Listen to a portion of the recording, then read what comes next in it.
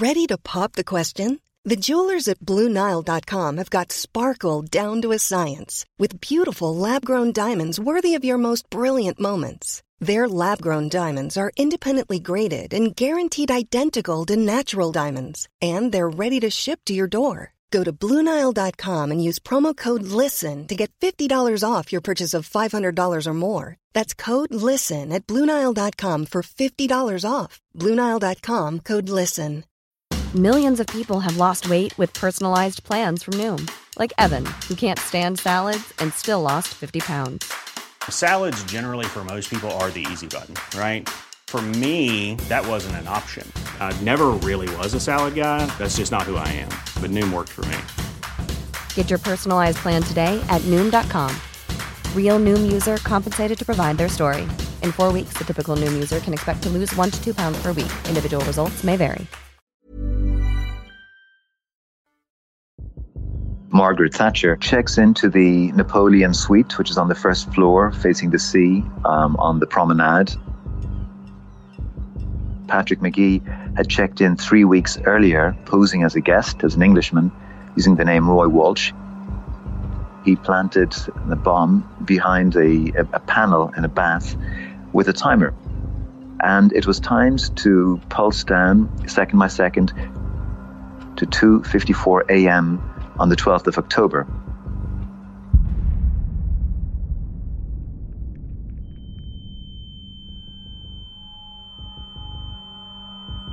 The bomb itself obliterated the room 629 and the rooms immediately adjacent to it.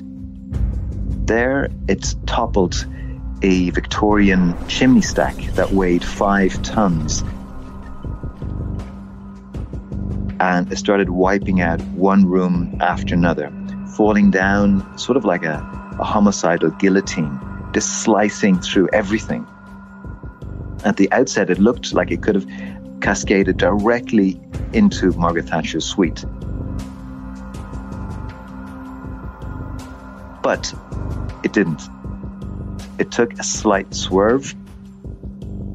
And so this is really why Thatcher survived. It's the sheer fluke of geometry. The day the IRA almost killed Margaret Thatcher.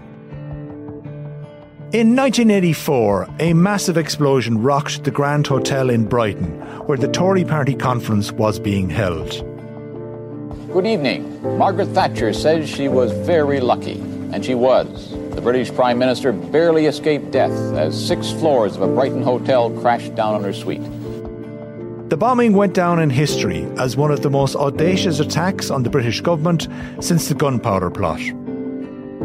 I'm Fionn Sheehan, and today I'm joined by Rory Carroll, The Guardian's Ireland correspondent and author of the new book Killing Thatcher, to tell us how the IRA managed to get so close to assassinating the Iron Lady.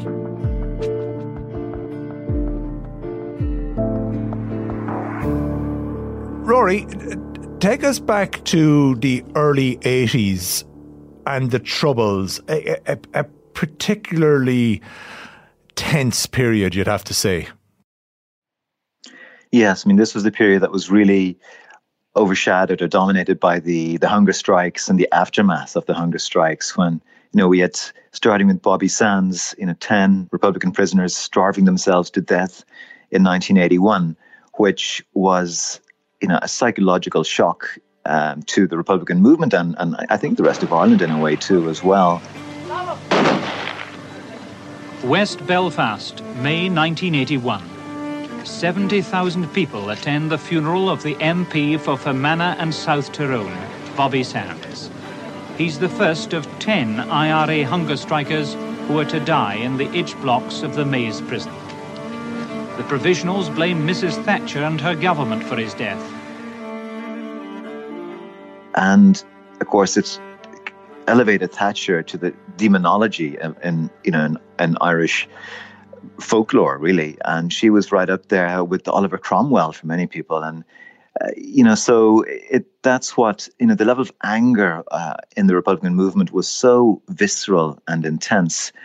And, people were clamoring for payback. And this really, in a way, was the genesis of the plot against Thatcher, that they felt that they really owed it to their own supporters to try to go after Thatcher. Yeah, she becomes Prime Minister late 70s, and it's even in the early phases of her premiership that the hunger strikes come about. And at the heart of it is that this recognition of provisional IRA prisoners as political prisoners. And she adopts a very hard line in advance and all the way through the hunger strikes. Well, yes and no. I mean, she did. I mean, she was very much the Iron Lady, and she felt that they were terrorists, criminals, murderers, and that they did not deserve political status, and that that had been a mistake in the 70s to give them political status, and that they should be treated as criminals. Yet, behind this kind of implacable facade, there was behind the scenes more flexibility shown by her government, especially after the fourth hunger striker died. There was basically a deal of sorts was offered, and this was rejected. Now, this is sort of a revisionist version of the hunger strike's history, which my book doesn't go that much deep into this, because it's, because my jumping off point is the fact that, the hunger strikes caused such anger and fury and a clamor for vengeance. But it is interesting to revisit the hunger strikes and to see that, Thatcher did show some surprising flexibility behind the scenes, which neither she, for her own reasons, nor the Republican movement were keen to advertise the fact then, or at the time, or even since then. We're coming then into the early 80s period, and she goes through the Falklands War, which results in a massive boost in her popularity. Take us then to October 84, and can you set the scene for us about the Conservative Party conference taking place in Brighton?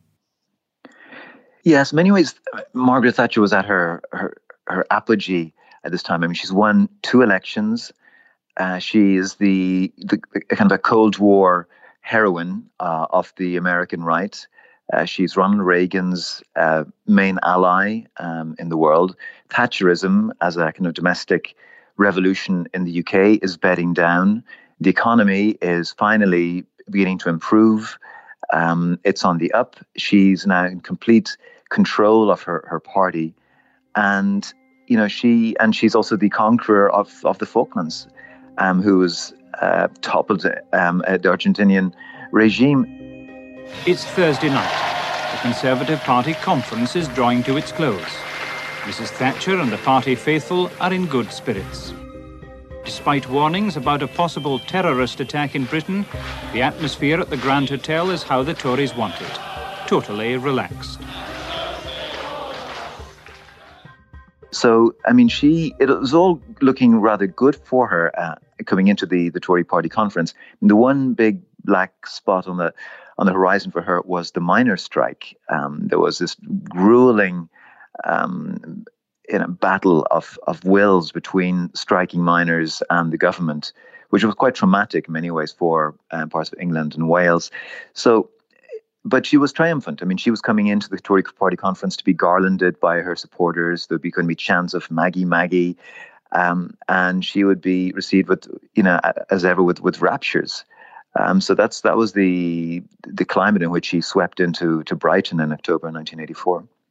The conference is taking place in Brighton. She's staying in the Grand Hotel, as are many other delegates there on the seafront in Brighton. Tell us what happens. So she checks into the Napoleon suite, which is on the first floor facing the sea on the promenade. And it's the Grand, although it began to fade a bit at that point, it was a big Victorian era kind of wedding cake of a hotel. And the IRA had known she was going to be in the Napoleon suite, which is why when their designated bomber, Patrick McGee, had checked in 3 weeks earlier, posing as a guest, as an Englishman, using the name Roy Walsh, he requested a sea-facing room, which he got. And he was in room 629, which is 5 stories above where the suite where Thatcher was going to stay. And that is where he planted the bomb behind a panel in a bath with a timer. The very precision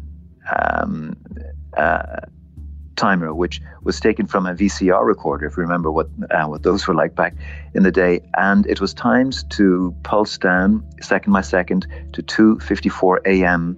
on the 12th of October, which was 3 weeks after Patrick Magee had checked out. And the bomb did its work because it wasn't discovered. The police did not do thorough checks of the whole hotel at all. It was in some ways a complete failure of imagination on the part of the police, because no one had tried to blow up the British government or take out the British crown since Guy Fawkes, since the gunpowder plot of 1605. And so, although the IRA had, the security forces knew the IRA had the technology, they had the bombers, but I'm not sure if the police necessarily knew that the IRA had the ambition to attempt such an audacious attack. And so that failure of imagination left a gap in which the IRA were able to basically plant the bomb and come so close to taking out the government. You describe as well how the bomb, the placement of it effectively turned the building into a bomb. That was the devilishness of the bomb, which was the bomb itself obliterated the room 629 and the rooms immediately adjacent to it.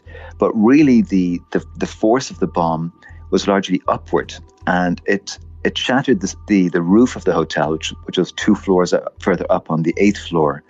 And there it toppled a Victorian chimney stack that weighed 5 tons, which is, when you think about it, is an extremely heavy chunk of masonry. That then toppled and fell down back into the heart of the hotel, and it started wiping out one room after another, falling down sort of like a homicidal guillotine, just slicing through everything, concrete, wood, and also human beings as well. And, what was ever in the path of this avalanche, was either going to be grievously injured or killed. At the outset, it looked like it could have, as if this rubble would have cascaded directly into Margaret Thatcher's suite. But it didn't. It took a slight swerve. And so instead of taking out all of the rooms ending in 9, which would have included Margaret Thatcher's suite, it took out the adjoining rooms ending in the number 8. And so this is really why Thatcher survived, just the sheer fluke of geometry. The bomb went off somewhere between 2:45 and 3. I know that because I looked up when I'd finished something at 2:45, and I just turned to do one final paper. And then it went off. My husband was in bed, and all the windows went, and the bathroom was extremely badly damaged. In your own room? Yes, your room? Yes. I think that's enough. We were very lucky. So quite literally could have gone in one direction or another as the masonry came tumbling down. There were, however, several victims who were killed on that night. Yes, 5 people in total died from it, which is a remarkably low number when you think about it. I mean, there were more than 220 people inside that hotel sleeping. And I mean, it could have had the rubber gone a different way. It could have killed more people, but it was 5 people, 3 women, 2 men, all from 5 different couples. Some were killed straight away by the sheer force of the bomb. Others had a much more grueling death when they suffocated in the rubble. And the 5 victims who died, they were all, in effect, there for the Tory party conference. They were all in some way connected to the conference itself. Yes, they were all Conservative Party members, and therefore under the IRA kind of terminology at that time, legitimate targets, because they would have been part of the British imperial war machine. I mean, that was the type of vocabulary used by An Phoblacht and Sinn Féin. While it takes place in October 84, the planning had gone on for quite some time into this attack. Yes, this to me was one of the most extraordinary aspects of it, was just how patient they were. Because a lot of IRA operations, at that time, I mean, the IRA is always under pressure, under stress to do operations when they, each week would bring a different crisis. If you're in the provisional IRA. And so it was difficult to have in a sense, a kind of a strategic focus or to think long term, when all the time you feel you have the police or the army kind of breathing down your neck. But in this case, they did it. I mean, and it was done by the IRA's so-called England department. This was a unit based in Dublin, just a handful of men, really, who were tasked with exporting the war across the Irish Sea. And they decided, that they would, to go after Thatcher, you had to obviously try and do it carefully. And they thought there's two places you could really get her, where you'd know in advance where she was going to be. One was on election night. In her constituency, there would be at the voting centre there. She would be there briefly at some point. And the other time would be at the Conservative Party conference, which every year would alternate between Brighton or Blackpool. And that made much more sense to go for a Conservative Party conference. And so they, over successive years, they sent scouts to surveil the conference. Scouts who were looking at what were the security protocols, what are the police doing, which hotels are people staying in, what suites are they in, how does it, how are we going to do this? And so they were basically doing their homework. And they also, at this point, once they selected the Grand Hotel as the target, they were customizing bombs, trying to see, well, what type of bomb, what power can it be, what size does it need to be, where are we going to hide it? They also sent over a construction engineer to study the architecture of the hotel. And that's why it seems that they knew, or they hoped that the chimney might fall. And so they did their homework. They really did their due diligence. And also in choosing Patrick Magee, one big advantage for him, and he was the last link in the chain, was that he had lived in England for a while in his youth, and he could put on an English accent, and he felt comfortable. He because he kind of knew the English.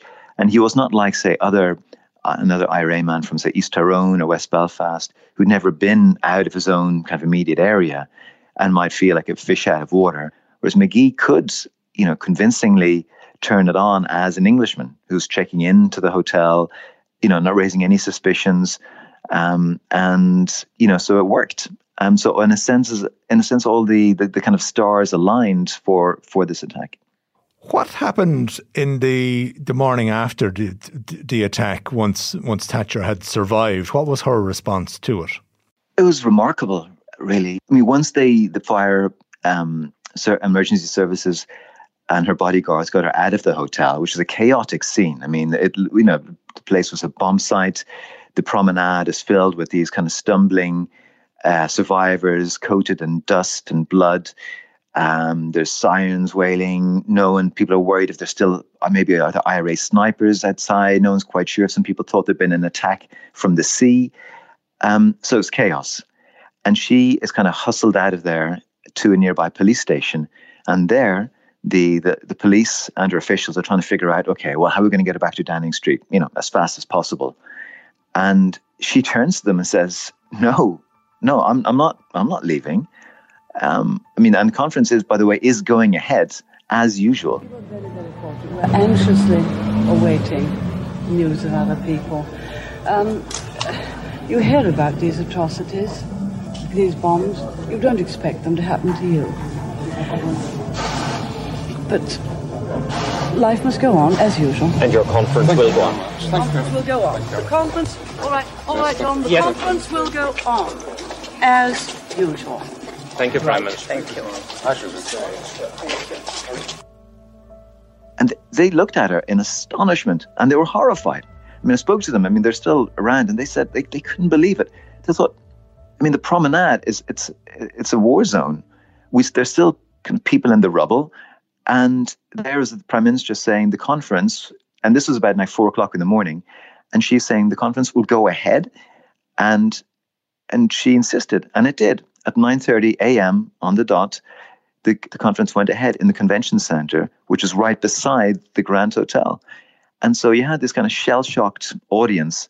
And they had also, by the way, a lot of them, had been kind of bundled out of their beds in their pajamas. So they had to open a Marks and Spencer's nearby and shuttle these Tory party members in their pajamas to Marks and Spencer's to get clothes. So then they could actually then turn up into the convention centre and not be in their pajamas. And then when Thatcher comes in, the police said, look, okay, if you're going to go ahead with the conference, at least please can we shuttle you in the back door, just in case there's IRA snipers or whatever. And what does she do? She arrives and insists on going through the front door and strides in, again, almost as if nothing has happened. It's a bravura display of defiance, if you like. And of course, had she been, had there been a follow-up attack, then we would, then we'd say, well, it was reckless and stupid. But there wasn't a follow-up attack, and she got away with it.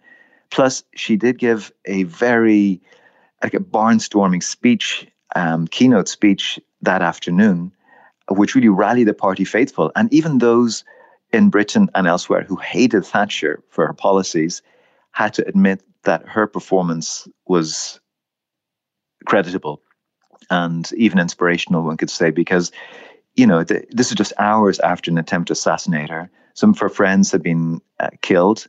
And yet there she is on the stage, telling the IRA, not only did you fail to kill me, but you even failed to cancel our conference, because here we are. And this is how democracy works. This is how my government works. This is how I work. And so it really was a bravura display of the Iron Lady. What about the police investigation? What led them to McGee? The key thing was in the rubble, we had hundreds of detectives. I mean, this triggered the biggest manhunt, in one of the biggest manhunts the UK had ever seen. And so you had like ants, you had these kind of detectives crawling all over the rubble, extracting every single potential fragment of evidence. And crucially, they got the hotel registration cards, which were in the basement. And they started going through these registration cards thinking, well, if the bomber had been a guest, then he or she would have had to check in. And quickly, they're able to identify the likely room where the bomb had been planted.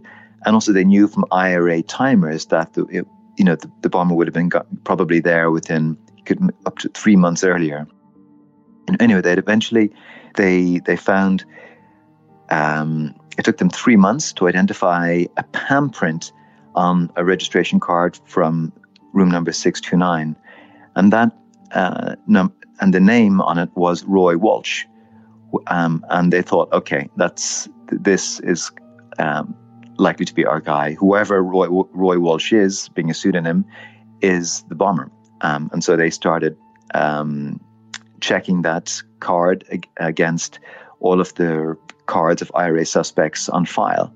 And eventually they did make a match. And it took them about 3 months to do so, because there was no computers in that way that could do it. It had to be all eyeball. And they made a match with Patrick McGee, who was a veteran IRA bomber. But remarkably, the original palm print that they made the match with dated from 1967, when McGee had been 15 years old, living in Norwich, and he'd been involved with the wrong crowd. They'd broken into a butcher shop to steal stuff, and he got caught and fingerprinted, and his palms, crucially, there were thorough coppers in Norwich. They also took his palm print, and it was that print from his teenage days that was matched with the registration card from the rubble of the Grand Hotel. What was the significance of the pseudonym Roy Walsh, and could that have ultimately scuppered the entire plan? I asked Patrick McGee this when I was interviewing him for a Guardian article about his own memoir a few years ago. I said, "Yeah, the pseudonym. I mean, what about that?" And he got a bit, I don't say defensive, but he said, "Look, there's nothing in it. It's just I just picked it at random. It's there's no significance to it, and it's almost like a last minute thing." He said, "I don't buy that, because firstly, there was no last minute thing about this operation. I mean, years in the planning, you don't kind of, and especially he would have had prepared the signature for Roy Walsh, the sort of details you think about them in advance." Now, as it turns out, there was a real Roy Walsh, just like Patrick McGee. He was from West Belfast. He had been a member of the IRA's England department. He'd been sent over to England to bomb, in his case, London in 1973, more than a decade before the Brighton bombing, and he got caught. And he'd been in prison ever since. Not only in prison, but the real Roy Walsh had been waging like a one-man campaign against the English penal system. I mean, he really was an inveterate rebel. I mean, he's always trying to escape. He was triggering protests. He was often getting into kind of fights.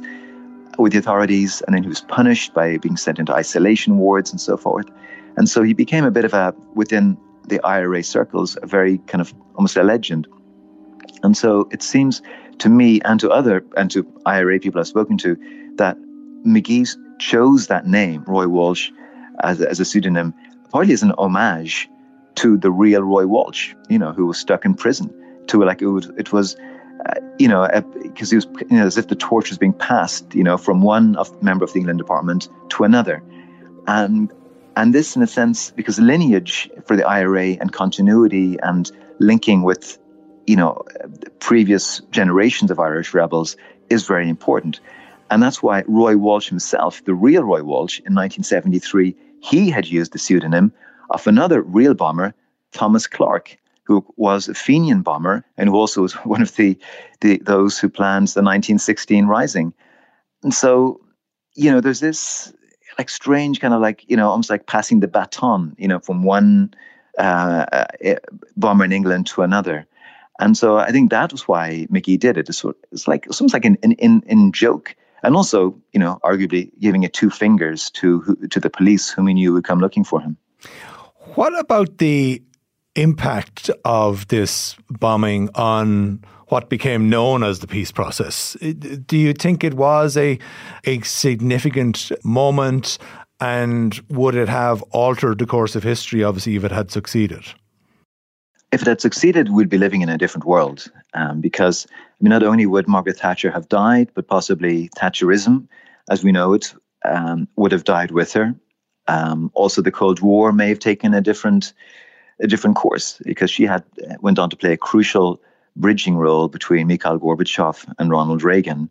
So the what if, the counterfactual, is absolutely fascinating, because she really was, a global leader at that time. And so, who knows what and who would have succeeded her. And also there could well have been a ferocious British security response in Northern Ireland, had she been assassinated. But Thatcher herself, she went on to sign the Anglo-Irish Agreement in 1985, which in turn paved the Good Friday Agreement of 1998. And of the many ironies here, the Good Friday Agreement then led to the early release of Patrick Magee, the man who came so close to killing her. And so, as all of these threads and unexpected consequences unspooled from the bomb, that it's a fascinating way to kind of thread them together and see, how things turned out. It sparked the phrase that the IRA used in its statement at the time: we only have to be lucky once, you have to be lucky always. Do you actually think, looking back now, actually Thatcher was lucky on this occasion? Yes, absolutely. Because she escaped with her life, she's escaped unscathed. And she took to having a torch in her handbag after that, because she was, despite the public display of defiance and not being intimidated, she was, like any human being, was affected by it. She also preferred then to have, wherever she was sleeping, that the bedroom door would be left open, in case she needed to make a quick exit. And I think she was lucky because, and in a more political sense, this gilded the legend of the Iron Lady. Because it's the bomb, and that stripped away politics and personality to its essence. She reacted, using pure instinct in those hours. And so in a sense, we saw a real side of Margaret Thatcher. And the Iron Lady legend, in many ways, was really born that day. My thanks to Rory Carroll, Ireland correspondent at The Guardian and author of the new book Killing Thatcher, The IRA, The Manhunt and the Long War on the Crown. I'm Fionn Sheehan, and today's episode was produced by Tabitha Monaghan, researched by Anna Veglarczyk, with sound by Niall McMonigal. Archive clips from BBC, RTE, CBS and Independent.ie.